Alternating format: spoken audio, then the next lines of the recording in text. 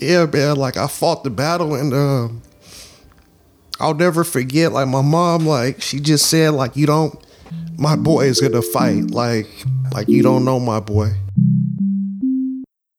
Meet Corey, recovering heroin addict of 9 years who has built an incredible life beyond the needle. We kick off the very first episode with a glimpse at a beautiful recovery in which Oakland meets the ocean for the first time.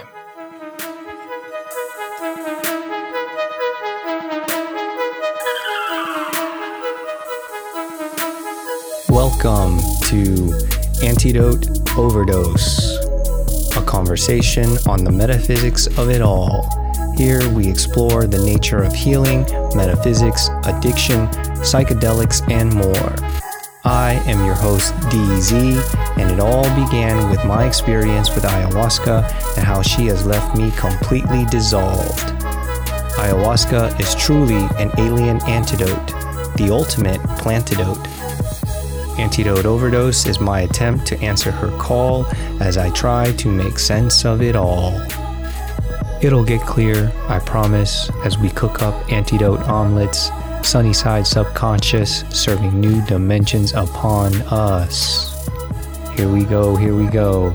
Been procrastinating for years on the first episode. I am beyond jazzed to finally cross that line. To help kick things off, we have a very special surprise cameo from a couple of beings I met inside my last DMT trip. They don't have names, but they're cool with me calling them AO Choir. I told them I was about to drop episode 1, and they offered to throw in some alien vibes. Fair warning, this is their first time trying to sing. Give it up for AO Choir.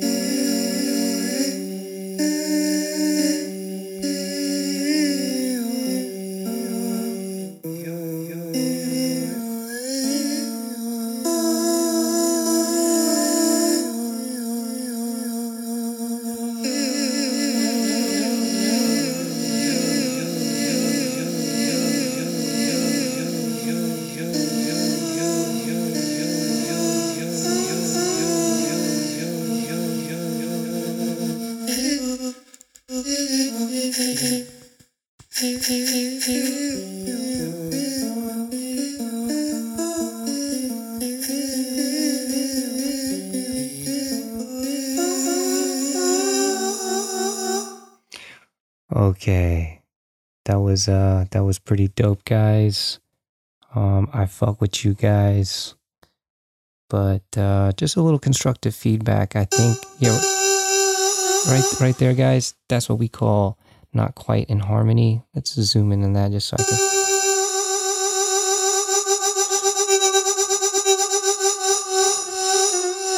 Yeah, you see whatever's going on there, guys. Whatever's going on there. Make that sweeter. I know I know. I couldn't refuse. But first off, I fuck with you guys. Promise me you will be visiting us again anytime you want to drop in for a cameo. You are more than welcome. See, they're getting into it. Yeah, that's right. AO. Give it up for AO Choir. And now, a very important message from our sponsor. Are you feeling lethargic, low energy, with just no drive, feeling aimless while life just passes you by? Well, how about an overdose of meditation? Boss trying to take credit for your work? No problem. Meditation has got your back. Living on the edge like you might not make it back? No problem. Meditation always got your back. All for the new low price of 10 minutes a day. Using ancient technology with modern memes, meditation has never been cheaper or easier. Meditation is so confident that you'll be satisfied that they are offering all antidote overdosers a lifetime refund. That's right. 30 years from now, if you find that meditation wasn't worth it, they'll refund your time, no questions asked. Now that's what I call a time back guarantee. And as an added overdose, apply the code AO at checkout for half off. That's right, instead of 10 minutes a day, the price gets sliced to 5 minutes a day. Whoa, whoa, whoa. You mean to tell me I can get meditation for 5 minutes a day? Damn smackety smack. Act now while supplies last. And last but not least, before we get into the episode, some words of acknowledgement. I would like to acknowledge all of the people who had a hand in getting me here. And that's all of you. That's everybody. That's everyone I haven't met. That's everyone I will never know, and then some. That is every being, every particle. Thank you. And because this was recorded on your birthday, shout out to Justin and his family. Today, he turns 40. Happy birthday, brother. Your spirit reshapes humanity, and it's an honor to be shouting you out like this. And to all the early ears who are helping me work out the kinks, it's a privilege. Thank you. Without further ado, we pick up this week's overdose with how I met Corey through my work with ayahuasca and unfold his story of recovery overdose, in which Oakland meets the ocean for the first time. All right, we're live. This is, what's the date today? Today is September 25th? 27th. All right, today's 27th. 27? We didn't exchange any words at that first ceremony. So I'm curious, what was your impression of me just like not even having spoken to me? I was very intrigued by you. Why? I had listened to some of the conversations that you were having with other people, and I'm listening, and I hear this man, and he's very intellectual, when he speaks, right? And he's talking about life, and I'm like, okay, well, he's been to some places, he's had some experiences, and so that was a big draw for me. Mm-hmm. Right, because I'm always looking to, I'm always like seeking knowledge, right? However that may come, whether it's through reading, whether it's through life experiences, whether it's through getting to know someone else. Sure. And so that was one of the major things that I was drawn to when I seen you. But when it comes down to it, I wasn't speaking to anybody. Like that's a very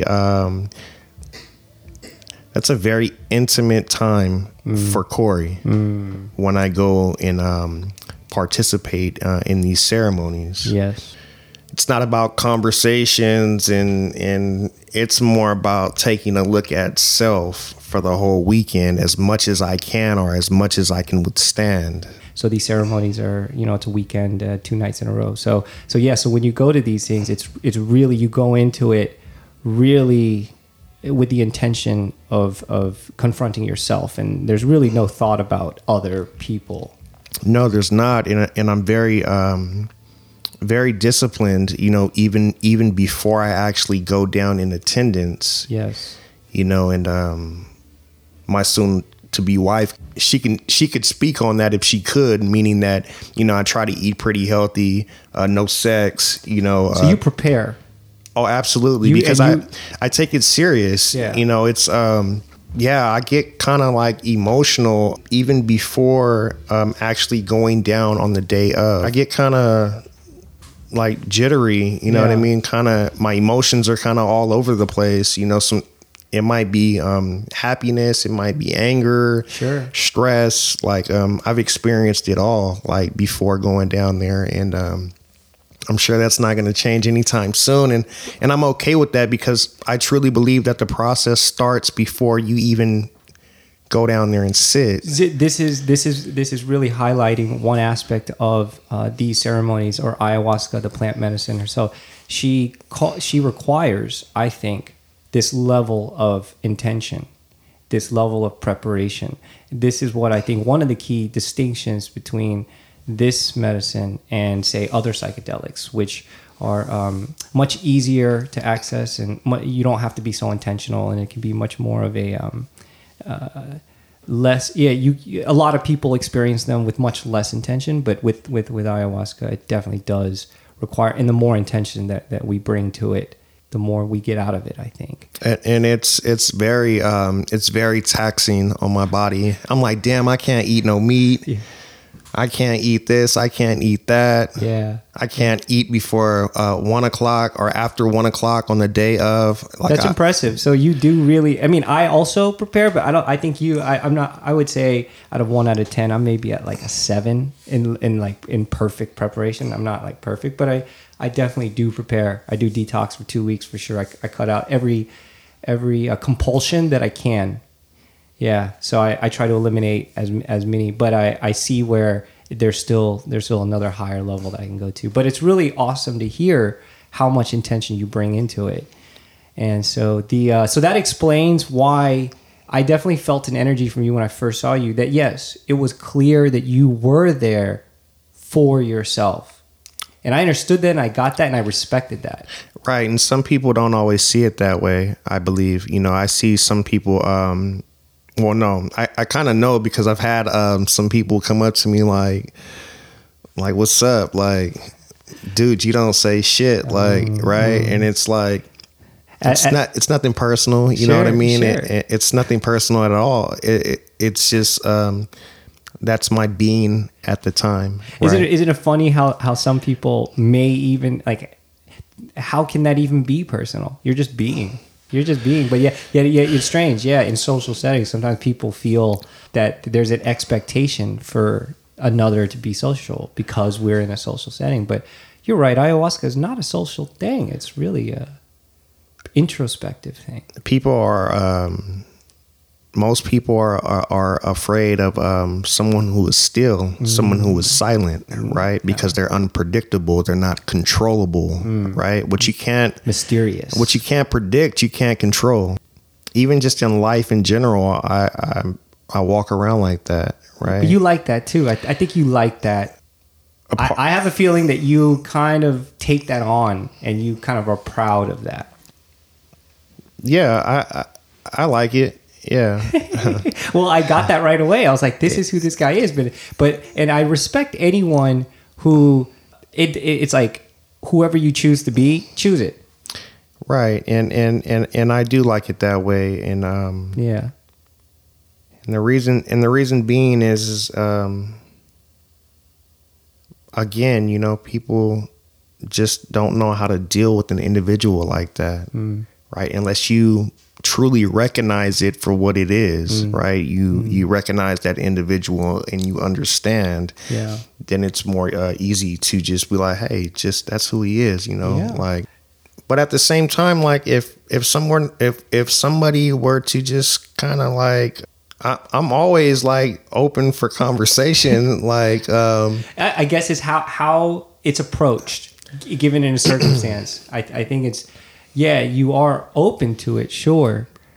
It's just the approach and how one approaches you, I think, matters. The way that you look me into my eyes, like I can see a lot. You can see a lot by looking another human being in the eyes. Gotcha. Right? You have people that will look you straight in the eyes. You have shifty eyes, right? And usually when you have shifty eyes or you shy away from me, there's something not right. Gotcha.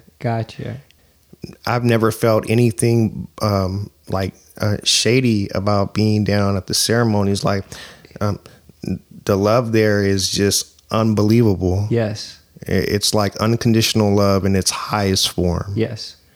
And I think that's one of the many reasons why I keep going back. I didn't really have that coming up, in life. And yeah, absolutely. It's a beautiful place to be for me. So that was the first. Yeah. So that pretty much that was pretty much my impression of you. Pretty much then I respected Corey, and I knew that. And for me too, it was my first time. And so that brings us to, so there was no interaction, none at all. And For all I knew, I wasn't ever going to see this person again. But when I show up on the second ceremony this past August, which was 6 weeks ago, you were the first person as I was approaching, as I just parked my car and pulled up. You were outside, I remember. And I remember you were the first. I was like, oh, I recognize this person. I even remembered your name. And I said, what's up to you? And essentially, it wasn't until the second Saturday, the second day that we were there. That's when something else started to happen. And I guess that's where we're gonna unfold the story here. I remember before the second ceremony, during the day we had free time, and we were all in conversation, just hanging out. And that's when we found ourselves in conversation. I had another friend with me, Joseph, and I sensed that something about Joseph, interested at least with something with Joseph. And so next thing you know, we're in conversation. I was like, oh, here we because that was a rare moment. The very first ceremony, I don't remember actually being that conversive either. Not really getting into conversation with anyone. I did talk to other people, but I felt like the opportunity, and this was in Santa Barbara, and it was a beautiful day. It just kind of felt right. So, yeah, Joseph was talking to my sponsor, Cliff. Yeah. And he was talking about wanting to get clean. Yeah. Right? He was talking to Cliff about wanting to get clean, and he was very curious to know how my sponsor Cliff had stayed, clean for 30 years. Yeah. He was just like amazed by it. Yeah. Right. And then Cliff put me in the conversation like, oh yeah, like Corey's in recovery too. He's been doing this. He's been at it a while too, and he's a good brother to talk to. Like and by the way, recovery. So Cliff was 30 years clean from what? And you also having gone through, and what was it that you've been clean for? So I was a heroin addict for a long time, and I love to smoke crack cocaine. Gotcha. And Cliff was a heroin addict as well. Okay, so for you it was heroin and crack cocaine, and for Cliff it was primarily heroin mainly. Yeah, but that's what he. So he had been clean for 30 years, and you now have been clean for. I'll have 9 years, October 17th. Oh, all right, rounding into 9. All right, yeah, great. So just a couple weeks away. Right. Very, very cool. So yes, we find ourselves. You're in the conversation now. Yes. And I remember that moment very specifically because I saw you wake up. I just saw your body and your position. There was something more engaged. Let's just say it like that. You were more engaged. How was I before that? Was I like dead to the world? No, you weren't dead to the world. You were really centered with yourself and focused and intentional. Just there. You could just tell that this person was just really being and really working through whatever was going on with them. And in this moment, it was a more, curious. Joseph, what's going on with you? Like, it was just a curious. There was conversation happening, and you were asking questions. So I sensed a curiosity, firstly.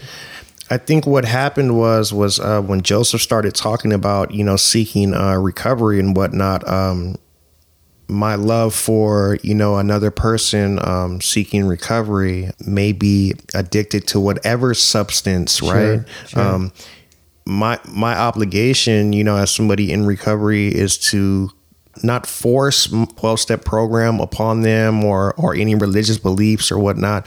But, my obligation is to share my experience, my strength, and my hope. Share and maybe encourage. And encouraging that, hey, man, like, you can do this. Yes. It's possible. Yes. Let me save you the troubles that I've already been through, that you don't have to go through, because I've done it for you. Yeah. Right. Yeah. And I think that's what kind of woke me up. And I sensed it. It was very visceral. It woke me up, to be honest. Like that. That's a little bit of what I pay. My antenna is always like in tune for, because I'm trying to be engaged with life and with others who are also engaged in the moment. So it was in that moment that I got invited to go to the beach. It was a block away, and I thought, oh yeah, we have to do this, because I haven't been to the beach since the whole COVID thing, and it was just such a blessing to be so close. And I thought, what a perfect way to just say hello to the ocean before we go into that evening. And I also decided to grab my camera, which, by the way, was for me very unusual because I could feel the energy between all of us. Say, this is just going to be a great afternoon, just a good walk, talking with people. And I didn't want the baggage of carrying my camera. And I knew that we would have to have masks or we would have to be conscious of other people, and it was sensitive times. And I just didn't foresee any reason why I should have my camera. And even bringing the camera to the ceremony, I even told myself why. I remember last time in Palomar, I did bring my camera. I didn't even use it. So I was telling myself, it would be more. I would be able to be more present if I just be and let go of like all of that. But something within me told me to bring it. So I did. And I remember the walk to the beach. It was you, me, and Joseph. And I was sharing with you my experiences with LSD. And you were curious. And I really felt like all three of us, it transported me back to like when I was like 13 years old. And it's just a couple of boys walking down the street. And it's just like, we're like, oh yeah, you know about something? Like, tell me about it. Because I've always been curious about it. Right. And I just felt like, it's been so long, especially with COVID and everything. It was so long since I've just had, especially with someone new, that you're just walking and talking like no care in the world. And I remember, I was really present to that. So I was starting to become more free and just say, this moment is great, right? This is just a great moment. So we proceed down to the beach, and we were in the water for maybe, I would say, a good 15 minutes, and we got our good fill. We went into the ocean, jumped around, and just splashed ourselves and got a good fill of that. And as I exited the ocean after that, and that's when I saw you standing at the edge. And I remember your face, and I remember the way you were just kind of standing there. And it just struck me, and I said to you, hey, you going to go into the water? And I remember and then you just kind of looked at me kind of like with a kind of a questionable mark. And you said something to the effect of, but what about my shorts? And I said something to the effect of, well, you got other shorts, right? I mean, we're going to change and it's no big deal. And then, you were kind of computing, you're calculating it. And then I said to you, when was the last time you've been in the water? And you didn't say anything. And then I said, when is the next time you think that you'll be standing in front of the ocean? Because I knew that I hadn't been to the ocean because of COVID, and I knew that I probably wouldn't be in a very long time. And something clicked in your eyes, and I saw you acknowledged, and then you started to take off your hat, you took off your shoes, you took off everything, you put it there, and you got it. I remember you got, this is the moment right here, right now, so let's do it. So you proceed to, you took off your shirt. And also, I will say that one of the things that drew me into you up to this point was that you're from Oakland. Mm. And I remember, and that woke me up too, because Oakland was the place where I found myself in many ways, both as a photographer, both as just a person, a human who could speak to people on the street. Right, Oakland was a very important place for me. So you took off your shirt, and I see this tattoo, big tattoo across your back, says Oakland. And it just really struck me. I was like, wow, And you proceed to walk into the ocean. I see this Oakland walking into the ocean, right? This is Oakland. It was just like, and I just felt like it was like miraculous for me. And then you didn't go very far. You just went like just a little bit into the water. Dude, that water was cold. Yeah, it was chilly. It was no doubt it was chilly. And then you didn't go very far at all. I mean, it was just like a couple feet. But you sat down into the water, and it was really interesting. And there was it was as if the clouds opened up, and then God just like shone a spotlight like right down on you. That's literally what I saw. And so I walked up to you and I asked you, hey, when was the last time you've been in the ocean? Because I just felt something was unusual about all of this. And then you turn to me and you say, I've never been in the ocean. And I was like, what do you mean? You haven't been like, I didn't even understand that. I didn't understand what that could even mean. And then you said something like, well, when when the first half of your life is spent being addicted to heroin, there's no room for the ocean. And I remember I was computing all of this. I was like, whoa.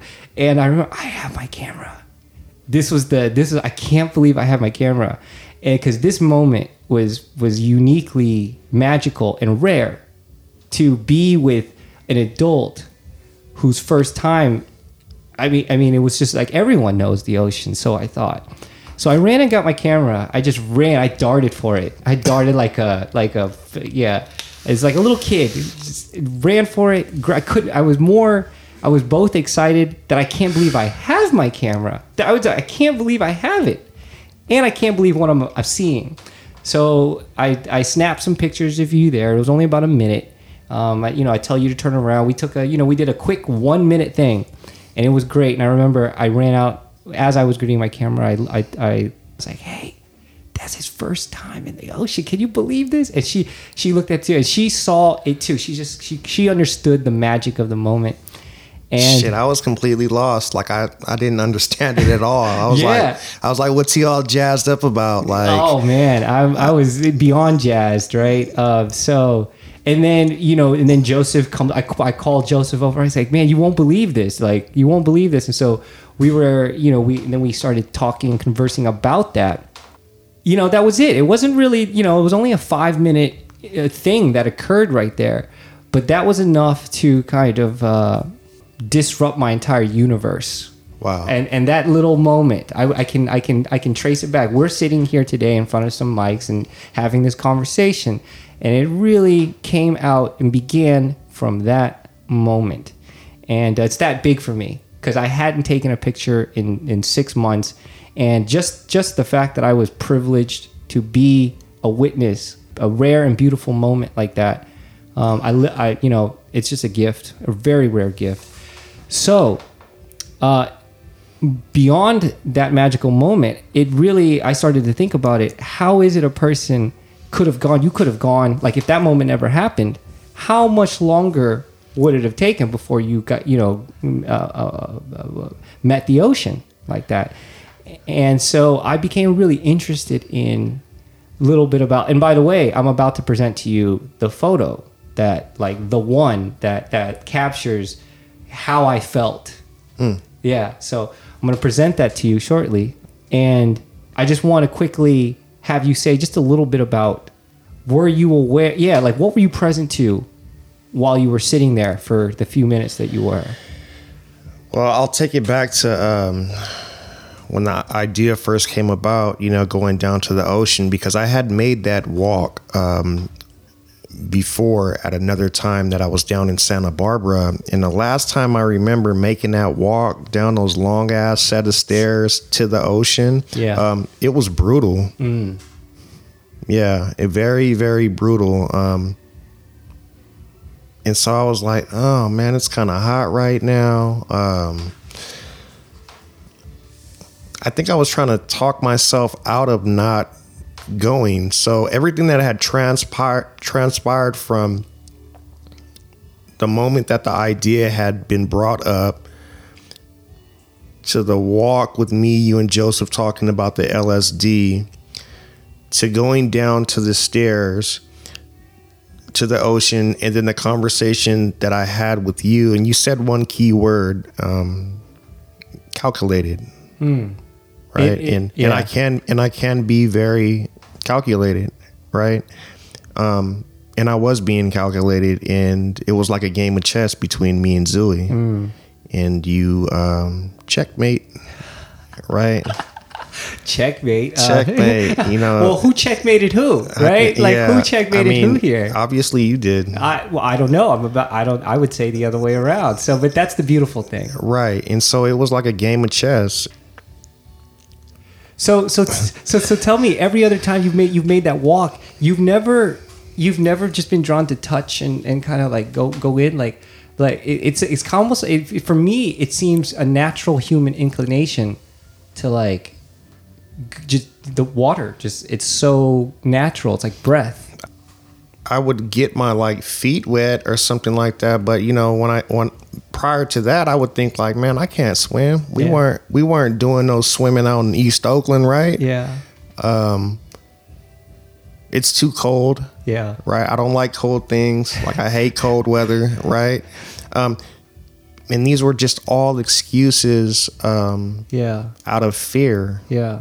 On why I wouldn't allow myself to cross that line. Gotcha. Fear is always the motivating factor in most of our decisions that we make on a day-to-day basis. Sure. Right. And fear was something that I had to walk through in order to meet the ocean and for you to capture that moment, right? So let's bring it back to while you're sitting there before I approached you, because you walked out on your own, and there was like maybe a moment where before I walked up to you and kind of poked a little further, but before that, you walked out on your own and you sat down. What were you present to, if you can remember? I was really shocked to see so many people out there on the beach. You know, there was people like everywhere that were, you know, playing game, just living life. Yeah. You know what I mean?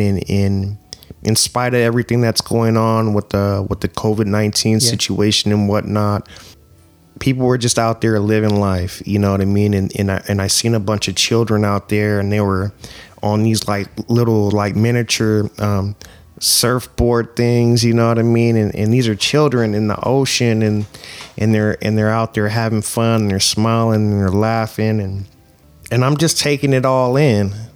You were just there. You were just there, present in the moment, looking at people, looking at the ocean, and hearing everything, and thinking about walking up those long ass set of stairs. You know what I mean? Just all kinds of things were just going through my head, you know. And all right, so I guess with that, let me show with you. Let me bring you back to that moment. Right? Let's see what that conjures up.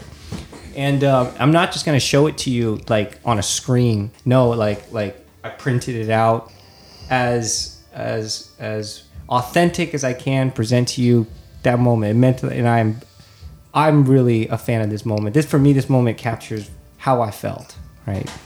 No way. I can't believe this. Yes. And this is for you, by the way. So I have my own printer set up. So it's all by hand. So from that moment to from the inside out to my hands, like this was a collaboration. That's sick. Wow. Oakland Meets the Ocean. That's pretty much what went through my head. Yeah, so that's the of all the pictures I took, which I can show you in a little bit. It wasn't many, maybe 10 or 15 shots. But this one has a lot. And I want you to be with it for a second, then maybe say whatever it is that comes up for you, what you see, what you notice, anything. I'm actually emotional right now, like in a good way.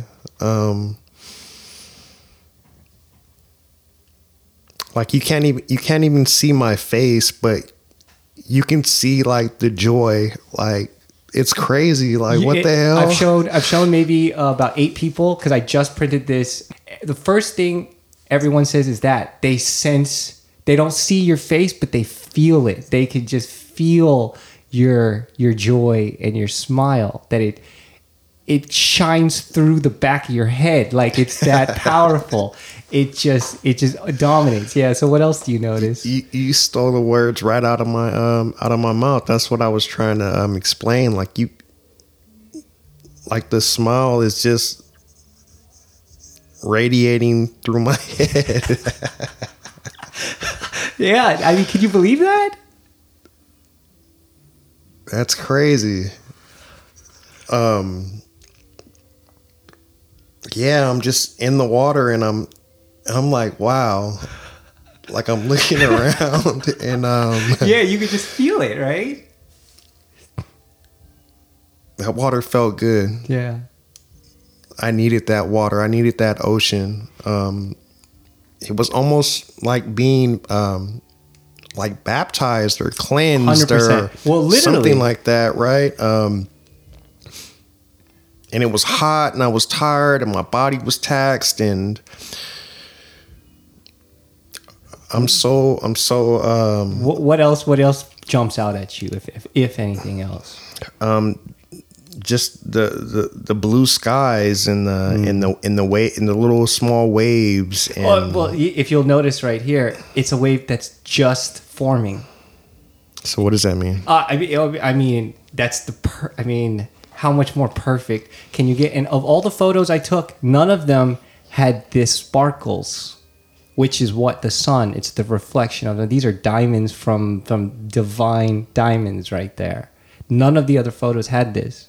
And all of this is on the beginning of a breaking wave, the formation of a wave. I not only got, there's a lot here, but what I got was the forming of a wave. Wow. I mean, when I sit down and I look at this, I was like, yes, this is the one. And it is clear if you compare it to the other shots. None of them have this. And this is Aya speaking to me. That's beautiful. And just how you're surrounded by this. It looks like a whirlpool. A whirlpool, exactly. Or something like that, right? Exactly. And then the whole Oakland thing and just all of that together. So that is really this is the genesis. This is how much impact it had on me. And this is why I felt compelled to not just have it be a cool picture that I took and live on my computer like I've always done, but it has to come out. This conversation has to come out. How are these moments, how can we nourish this? How can we be more about this? Be more present to this, right? I think what you're talking about in the picture for me is just letting go and allowing that inner child to just roam free. You know, most of the time when I'm out here living life, like there's really no expression on my face. Yeah. But I mean, isn't it funny that everyone I show the picture to, first thing they do point out is there's something about that they can they feel it. They feel it more than because I took pictures of you from the front and smiling too. Yes, you did. But somehow it doesn't hit like this. That you do have a ton of joy in you, my friend. Divine. This is divine joy. Divine joy. Yeah, not just everyone's like everyday, regular, momentary joy. This is one that, and that's your smile radiates that. It has that inside it. If whenever you reach that true child, those moments of that inner child, and that was this for sure. You're overcoming your addiction. How old were you when you finally stepped out of that? I was 27 when I was 27 years old, and I had probably about 4 teeth in my mouth. I probably weighed less than 100 pounds. My veins were completely shot out. I still have scars on my neck from the last veins that I did have, right? And I had congestive heart failure. So you were really at the edge in every way possible. Like over the edge. Yes, like okay. Barely holding on. Like one finger. Yeah, one finger like on the cartoons, right? So you hit, you experience at that, and you began your addiction at what age? At 13. Okay, so 13 to 27. Well, you know what? Like I would say 13 was the first time that I stuck a needle of a heroin in my arm. But, prior to that, it was, drinking alcohol and smoking weed and smoking PCP and all that, and heavy stuff for a little kid. Yes. When I reflect back and when I think about it, wow, I must have been, starting off at 10, 11 years old. And, the first real hard drug that I had tried was PCP. And, down in the LA, SoCal area, it's known as Sherm or Wet Daddies, or up here we call it KJ, and, I love smoking PCP, like, and wow. Walk me a little bit of context, what led up to that, and then the final moment that it was declared. I mean, my drug addiction in a nutshell is pretty simple, to explain. Coming up in East Oakland, and coming from a family that was, heavily into both gangs and drug addiction on both sides of my family. It just ran rampant. And then growing up in East Oakland and looking at your environment and seeing everything that's going on around you, I'm not going to sit here and say that I use that as an excuse. Sure. Because I've known a few people, come from the same upbringing that are, living amazing lives that never picked up a drug or a substance ever in their life, right? So I'm not going to use my environment as an excuse. Mm-hmm. But at the same time, when you don't have anybody, when you don't have someone guiding you and kind of explaining to you, hey, this is what's going on. This isn't cool. Stay in school. Are somebody that's trying to pull your dreams and goals and aspirations out of you because they don't know how. You kind of just slip away and fall into the cracks, and that's what happened, And So what led up to the big "I'm done"? Oh, well, that's easy. I got tired of, going in and out of the system. And, so you were in and out of jails? For at that time when I got clean, I spent most of my, my adolescent, like when I was like, 10, 11, about that age. And then, I stayed in the system until I was 27. So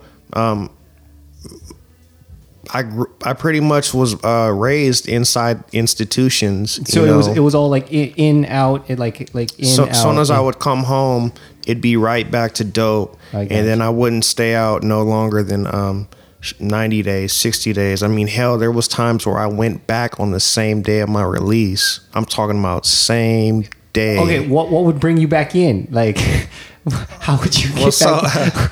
The laws have changed, a lot, and I remember back then, if you got caught with any kind of drug paraphernalia, or if you had like a stay away from somewhere, or if you were out past curfew, or if you were hanging around with the wrong crowd, they would violate you for anything. I see. Right. And so me being young and very institutionalized. Yeah. I had a mentality that you couldn't tell me nothing. I'm gonna do it my way, and I'm gonna do it until the wheels fall off, kind of guy, right? Yeah. And that's how I was, and so I'd come home and I wouldn't check in with my agent or nothing. I would instantly, as soon as they cracked that gate on whatever bus or whatever Amtrak that I was coming home on, like I was already. Oh, my mission is to go get high. Gotcha. And so I just got tired of living that lifestyle, So you got tired. Okay, but can you walk me back to the actual moment that the boom? Boom. So the boom moment. Yeah, the boom moment happened in December of 2000 and I want to say 2009, 2009. It was around, I think, December 10th. And it was a beautiful December day in Oakland, right? It was like a crystal blue sky, but it was icy as hell outside. Like it was just cold, like that blistering cold that stings your face. Yes, but the sun is out and the sky is just completely blue, right? Yeah. One of those December days. And I'm walking down East 14th, which is currently known as International Boulevard. Yeah. And I'm right there by 29th Ave, where the Goodwill still is. The details you are able to remember. Right. Amazing. And I'm walking, and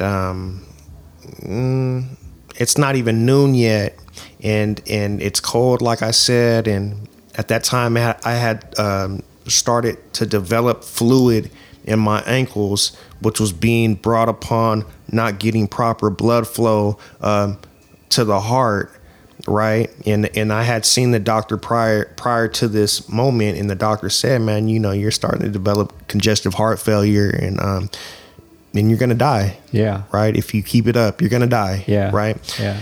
Whatever. Like, I didn't listen to that, and so that day came, and I'm walking around on two swollen ankles. Like I said, about 6 teeth in my mouth, maybe like 100 pounds soaking wet, and I'm still trying to hustle, right? I'm still trying to get a fix, right? And that's the addict in me. And so I'm walking, right, and I'm in front of that Goodwill, and then the next thing you know, I'm just like moving, and I'm fighting, and I'm trying to like just keep going, because that's just the warrior in me. Like, I'll fight and I'll fight and I'll fight until I can't fight no more in any area of my life, right? And so I'm fighting, and I'm walking, and I'm moving and trucking along, and then next thing you know, I just bam, I fall flat out on my face, and I woke up in a hospital. No, I take that back. It didn't.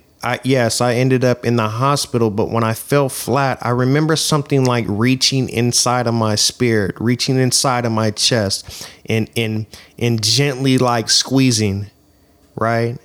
Ooh, and I'm not a religious person by any sort, right? If you are, that's cool, man. I respect, and I'm open to anybody's religious beliefs or spiritual backgrounds or whatever that may be. I'm not a religious person myself, but something intervened in my life, a power greater than myself, right? And I felt something like gently, just like my heart, like just like, I can take your life right now. Right. Or I can give you another path, another opportunity to make it right. And so that was a divine intervention for me. It sounds almost like, when we talk about on the edge, one finger on the edge, I'm almost receiving what you just said as that last heartbeat. Like, I get chills, thinking about it. This last heartbeat was that last. This could be your last heartbeat, or it could be the first of the rest of your life. Right. It was down to the beat. Yes. Which is pretty amazing. It was down to the beat, and I woke up in the hospital shortly after that, and I had all these IVs and all this stuff running through my body, and I was, I think, in and out of consciousness, and there was something that my mom said, man, that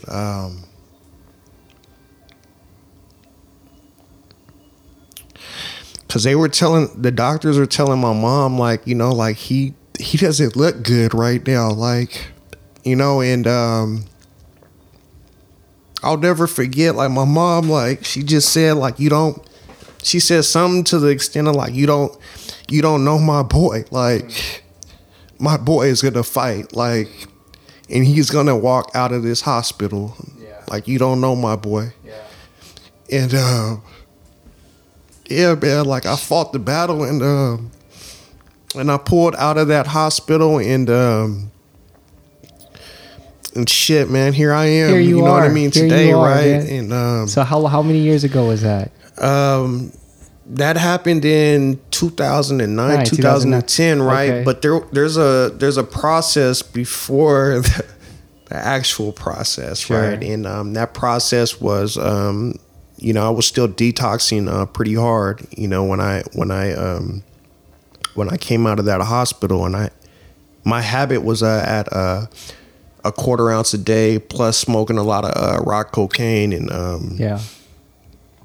And me being me, you know, like, you have to like lock me up in order for me to withstand that withdrawal, to go through that kick. And there was nothing holding me back, you know, but myself. And they had a methadone clinic around the corner from my house, and I ended up getting on that clinic, man. And that methadone clinic saved my life. You know, that put me on the path to recovery. Yeah. Yeah. And well, I know that when I heard you speak about this, I mean, yeah, it still hits me today, because I think a lot of us, we all know addiction to some degree, whether it's behavioral or whether it's a substance, or some people like you have experienced where it completely destroyed or pushed you to an edge in life, where other habits or other behaviors aren't that dangerous, aren't that strong, but this addiction where we can't control something that we can't control. And you know, your story just reflects the most extreme version of this, where everything is at risk. It's not just a bad habit. It is not just something you can't control, but it's literally withering your body. It's withering like your insides, like everything. It's yeah, and that's just what it is for me. I can't speak for anybody else, but I know that if I put any one of those substances in my system, all bets are off. We wouldn't be having this conversation. I'd probably be in here. Yeah. You'd probably be tied up. I'd probably be taking your material. You know what I mean? Yeah. That's the kind of addict that I am. Right. And so I know that. Well, dope is no good. Yeah. Well, right? I can say that the transformation that you know, who I'm and when I met you and my interaction with you, really it represents just how far someone can go. Literally. So I think that your story and this conversation, for me, it represents the true.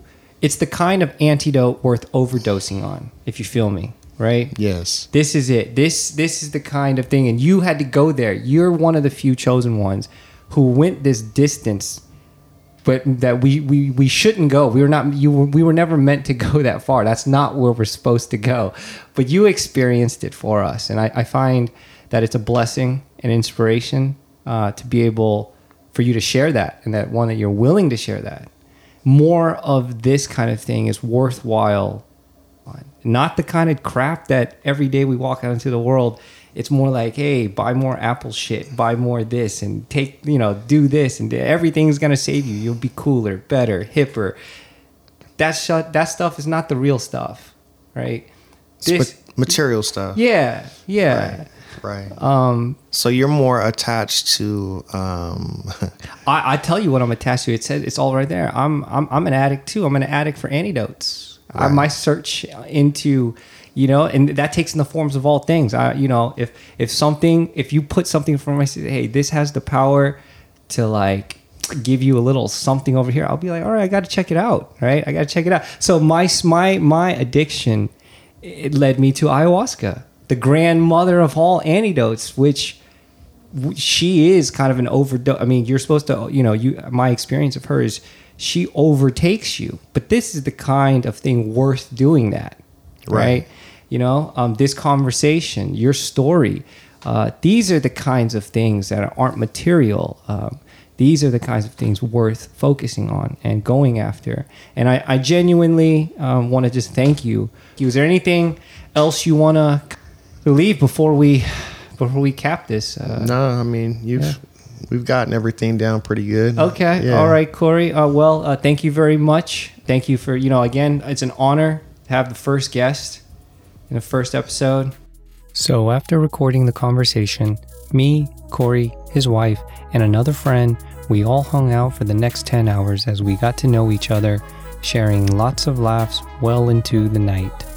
We end the episode with Corey recounting a hilarious incident involving the toilet during our stay at Ceremony. We break it down pretty graphic, so yeah, fair warning. So you were talking about the last ceremony. You, in the morning, so there are signs posted all over the house, and they're conserving water. They're a water conserving house. Yes, they are. And the owner of the house, he catches you flushing twice and he's curious. I remember wanting to know, hey, why did he flush twice? You didn't say why. So please do give us the context. Walk us through the whole double flushing incident, if you will. That's so it's early in the morning, and they're very conservative about their water up there, and I totally understand that. And I totally understand that there's a lot of people in their house, and they have to fit the bill for the water that's being drinking, the water that's being flushed, the water that's being used for those who shower over the weekend, just whatever. Like, I totally understand. I totally get it. Right? Yeah. But when it's early in the morning, I believe it was last day of ceremony, right? Sunday, right? Especially early in the morning, those toilets that water can be pretty yellow, pretty bubbly. It's been building up, right? It's been collecting everyone's, and so we're told not to flush. If it's mellow, it's mellow. If it's yellow, it's mellow. It's mellow. Keep it mellow. If flush. If it's brown, you drown, or flush it down, whatever, or something like that, right? So it's collecting everyone's piss like for a day or something along those lines. So you're half awake. You gotta piss or you gotta take a shit in the morning, and you approach this bubbling bowl of everyone's yellow. Right? Yes. Okay. Everyone's bodily fluids. Gotcha. Right. And it's bubbling. And it's bubbling. And it's a low toilet. So those bubbles can you can imagine that reaching. Oh, yeah. And it can splash. You're imagining a splash action. Right. And so for those who haven't, been on an ayahuasca journey, for those who haven't your feces become very hard, right? You become constipated, right? It has a way of pushing things out in a different way. Okay, there you go. So I had a big fear, right? I had a very big fear early in the morning that by me using the restroom that bubbly yellow dark piss was going to jump up and splash my ass. Yeah. And the thought of that just made me cringe. It would make me cringe too. You know what? I would have double flushed. Just so there's two bathrooms, and the bathroom that I happened to go to was in the room to sleep in. Okay. Right? Yeah. And you were right. I wasn't even tripping off of it. I was just like, I thought they were sleeping. Yeah. Right? Yeah. And so I flushed once, and then I used the bathroom, and then of course I got to flush it again because it's number two. It's number two. It's brown, right? So you down or drown. Or now that it occurs to me, if that would have happened to me, it's very likely I could have easily found myself in that situation. I think I would have just said I had to take a shit twice. I had to take a double shit. I didn't think I wasn't done. Apparently ayahuasca wasn't finished. I brushed my teeth and oh shit, here it comes again.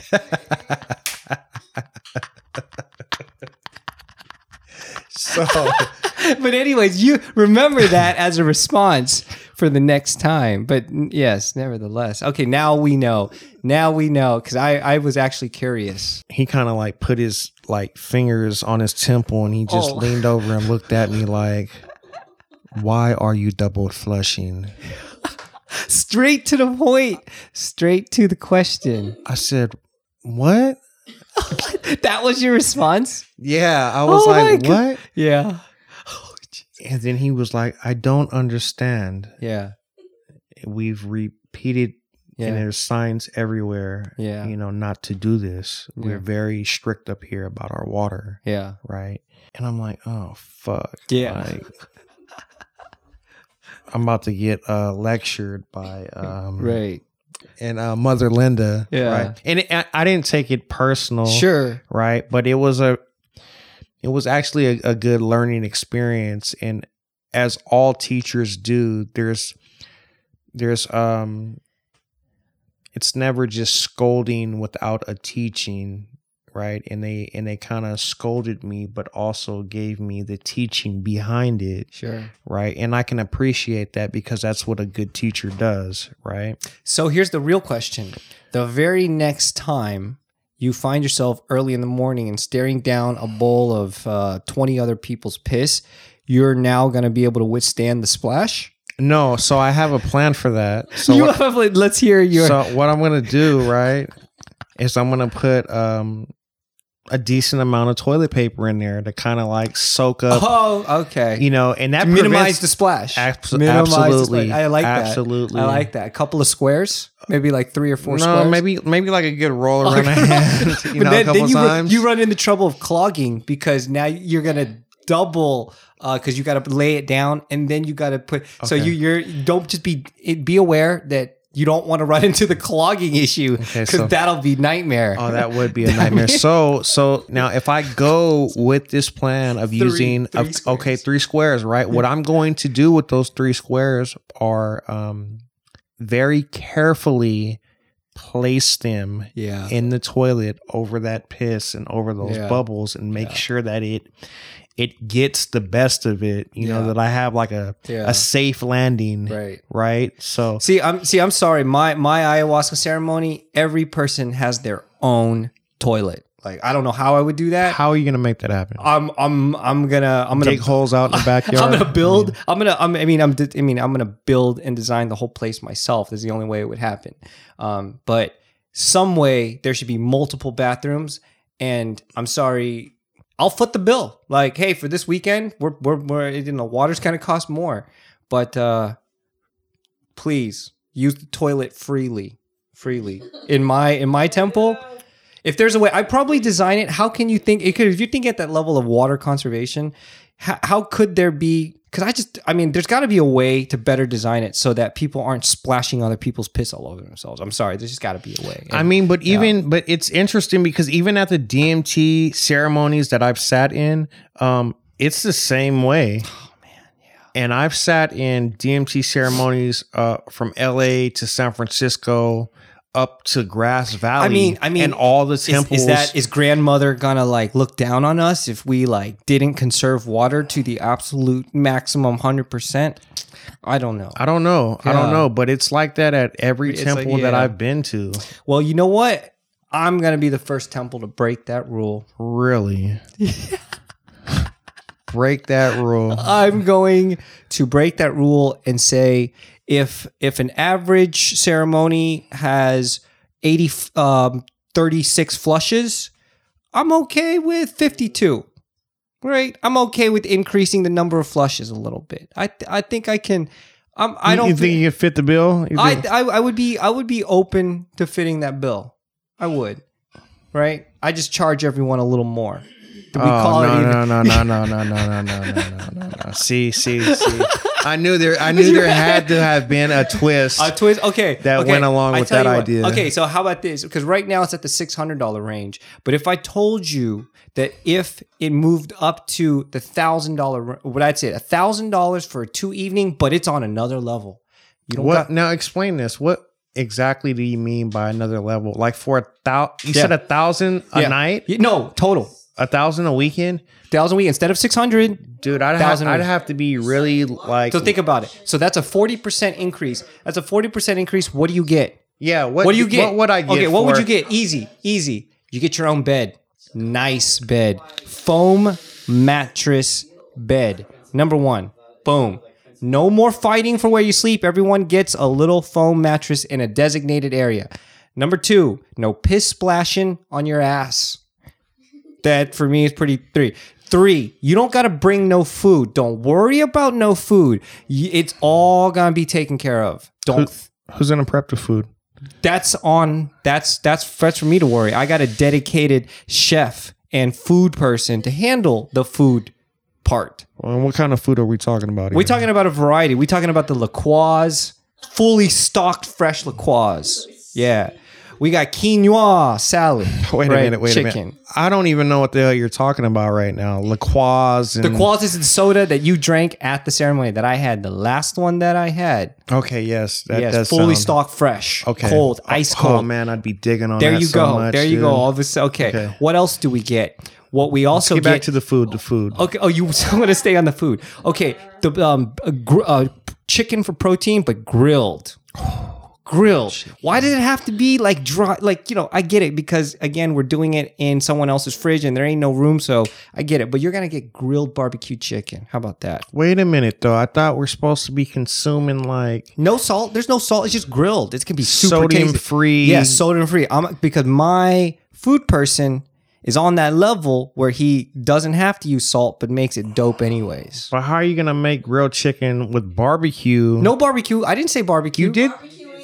Barbecuing, like cooking it on the grill. Oh, okay. Just grilled chicken. Then. Grilled chicken. Okay, grilled chicken. Yeah. See, when I hear grilled barbecue chicken. Oh, no, barbecued chicken. Okay. Got it. That sounds really good. It does, doesn't it? Okay. Right, So that's without saying any more, the food is taken care of. It's going to be taken care of. Okay. Number 3, in your dedicated space in sitting, don't bring anything. Don't bring your crappy yoga mats. Don't bring it. I don't want to see it. I don't want to see these tag torn, crappy little foldy. No. You are going to have, that you, I don't know if you remember the beanbag that I brought. The little pod that I brought. The single pod. It completely took up like 3 spaces. No, I had to put that one back. Okay, Yeah, I had to put that one back. But everyone gets their own beanbag pod, which is, I've determined, the perfect thing for sitting because there's no way to be uncomfortable. That's it. That is the most comfortable in any position. Whatever you got going, it's got you. So you don't have to bring anything. You're going to have your own what we call outfit. Don't bring your ragtag. No, again, we're supplying everything for you. Wait a minute. We're attending a ceremony, not exactly. We're attending a not ceremony. Not a fucking fashion show. Come on. No, I want everyone. No, there's multiple things that occur from this. You don't have to worry about a thing. You just come and focus on yourself. And is that the mission? Is that the goal? That's one huge aspect, to allow more space for you to completely be with you in perfect harmony and care. Number 2, the fact that the level of intention of a uniform, a respect, an honor, that intention went on behind that, a unison. How much more of a group would you feel if you had that taken care of and you observed around? I mean, that puts you in another space. You know what? Yes, I understand that. When I think about it right now and how you're explaining it, it can be pretty stressful. On your way of preparation to little ceremony, things, yeah. You got to make sure you have your mat or whatever it is that you're going to be sleeping on. And are you going to be comfortable? And you don't know. Are you going to be comfortable? You got to go food shopping. Yeah. There are some things that are kind of like. So imagine all of that eliminated. Imagine how much more room that you just get to focus with what you're coming in with in just that aspect. And that you go to this experience and how much more of a ride you like I'm imagining, I'm like, oh, man, I would love to experience that. And not only that, in the room, in the middle of the ceremony, there would be like a water installation, a fire. It would be what kind of water would we have? What do you mean? What kind of water? Highly filtrated. This is natural Trader Joe's Spring Mountain water. Yeah, no, you would have either the naturally filtered water from the local well, or if that's not possible, you would have some high quality, possibly brand name. So what's a good high quality brand name water that's out there right now? Smart water, Fiji. I don't know, like one of these. Well, I'm just here to tell you and tell everybody. Yeah. Water is water. Okay. That's, no matter how you cut it. Okay. Well, you know what? That's I'm open to suggestions on the best water. But so $1,000 sounds more reasonable for such an experience now, doesn't it? It does, but at the same time, though, I have to think about, for me, that I wish things like that just in life just unfolded like that for me. Like, just it's all laid out, it's all ready. Just come get it. Yeah, right. Yeah. For myself, again, I'm not speaking for anybody else. It's always taken a lot of work and a lot of dedication and a lot of jumping through hoops at times where it feels to get to where it is that I'm trying to go, right? And so I right now how we're doing this, right? It's great. It's great. I respect it and I appreciate it because it's almost like I said, like the work starts before you actually get down there into ceremony. It was a vision that Aya spoke to me and said, there are other ways to express this, as always. And one of the ways in which I express things is another level of intention. And that's intention at everything's taken care of. So there you go. So that's it's a vision. We'll see what happens. Potentially, like, if we ever found a space like in Joshua Tree or like a property and have our own space where we can have control of, customize or renovating it or designing it more in tune to something like this. So it's a vision in the back of our heads, and I'm throwing it out there. It might happen one day. So once a week? No, once a month. Oh, once a month. Once a month. Like, otherwise it would run operate as an Airbnb otherwise most of the time. And then that would be able to support and fund the ability to create such a space. So this is a bigger idea. It's a far down vision, my friend. Far, so that is my vision in a nutshell. So yeah, no splashing of other people's piss on your ass. That for me is that's a no-go. That's a no-go. We don't need that. We don't need that. We can avoid that. We can do avoid without. that. And there it is. The first AO is in the books. If you want to see the photo of Corey sitting in the ocean for the first time, head over to antidoteoverdose.com. There's also a print and shirt available of that moment. Please share and subscribe to stay up on the latest episodes, which will drop every other week while I work my way to a weekly schedule. Once again, thank you for listening. Thank you, Meditation, for sponsoring the first episode. Thank you all. This is Antidote Overdose, signing out.